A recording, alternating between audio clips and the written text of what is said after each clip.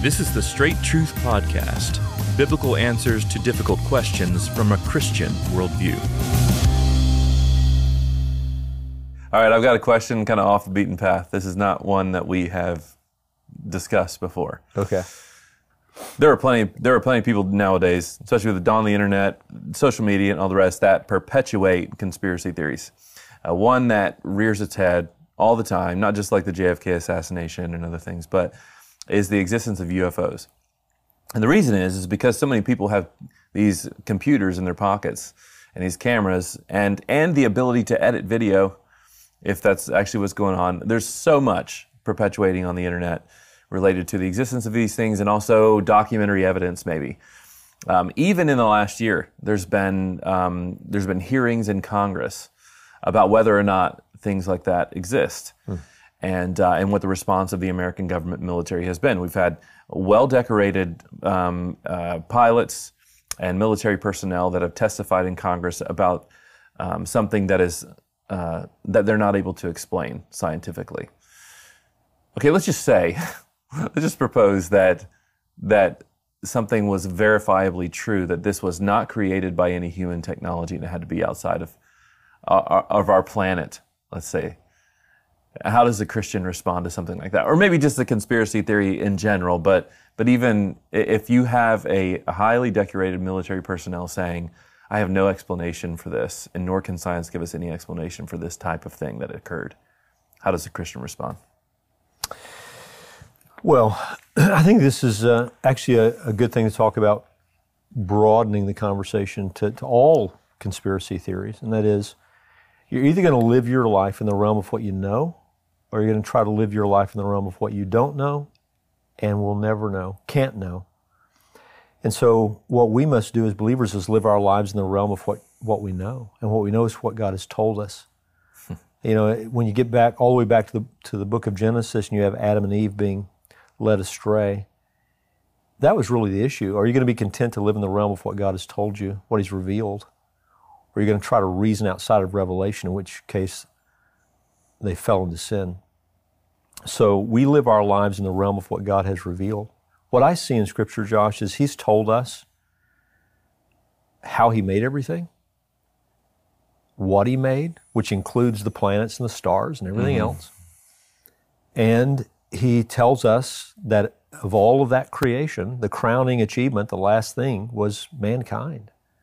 And then He has given us throughout His Word the story of man's fall, the results of that fall, and the story of redemption in His Son. And He tells us that when it's all wrapped up and it all comes to its end, it's all going to be organized under the head, which is Christ. It's all going to be explained in Christ. And so if there was some other type of creature in the universe, I mean, God's told us about the angelic realm. If there was some other intelligent life outside of mankind and the angels, I have no reason to believe God would not have told us about it. In addition, He's told us there is no redemption for fallen angels. This is one of the wonders in the book of Hebrews. But there is redemption for fallen man. So if there was some other creature that needed no redemption or wasn't offered any sort of redemption, He would tell us. In other words, what we have in Scripture makes clear that what we know, and both observably and in terms of what Scripture has revealed, is all there is. And so if you were to ask me now, what do you think about these things that people can't explain?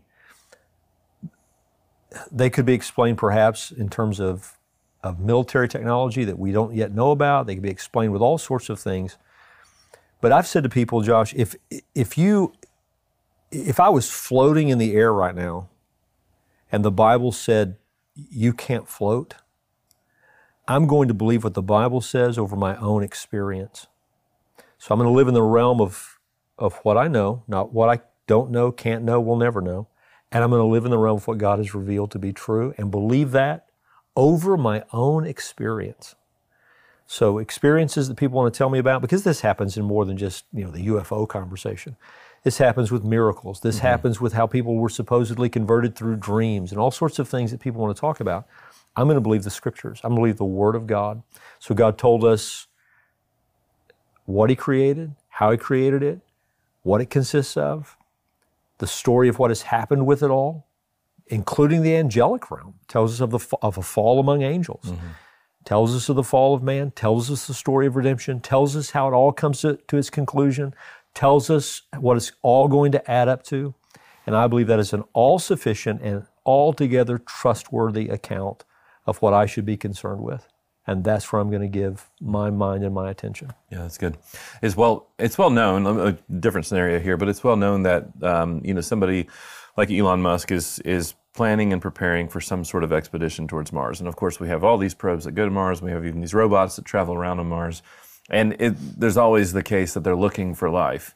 Let's just say there is a kind of like small bacteria or small something that has found actual life on another planet. Does that change anything in terms of the biblical witness? No. Yeah. No, it wouldn't at all. I mean, the fall the curse has affected all of creation. So who knows what things were like before the fall of man, even outside this planet in terms of worlds that exist. I have no way to know. What I am talking about though is intelligent life. I'm talking about creatures that God made that are able to reason and communicate and all that sort of thing. And what the Bible gives us in terms of categories there would be the angelic realm and human beings. God, angels, and men. And I believe that's all there is. Yeah, and so it doesn't trouble you at all, any conspiracy theory, any discussion about that, any possibility that this might exist, it's not even troubling to you in the slightest, even though it does trouble some people for some reason. It doesn't trouble me at all. I don't find myself giving my thoughts to it very much at all. I'm not saying that decorated pilots, et cetera, such as you're describing, didn't see something. I'm not saying that there isn't some sort of technology out there that supersedes what has been publicly offered to us. What I am convinced of is it doesn't represent some sort of creature outside of angels or men.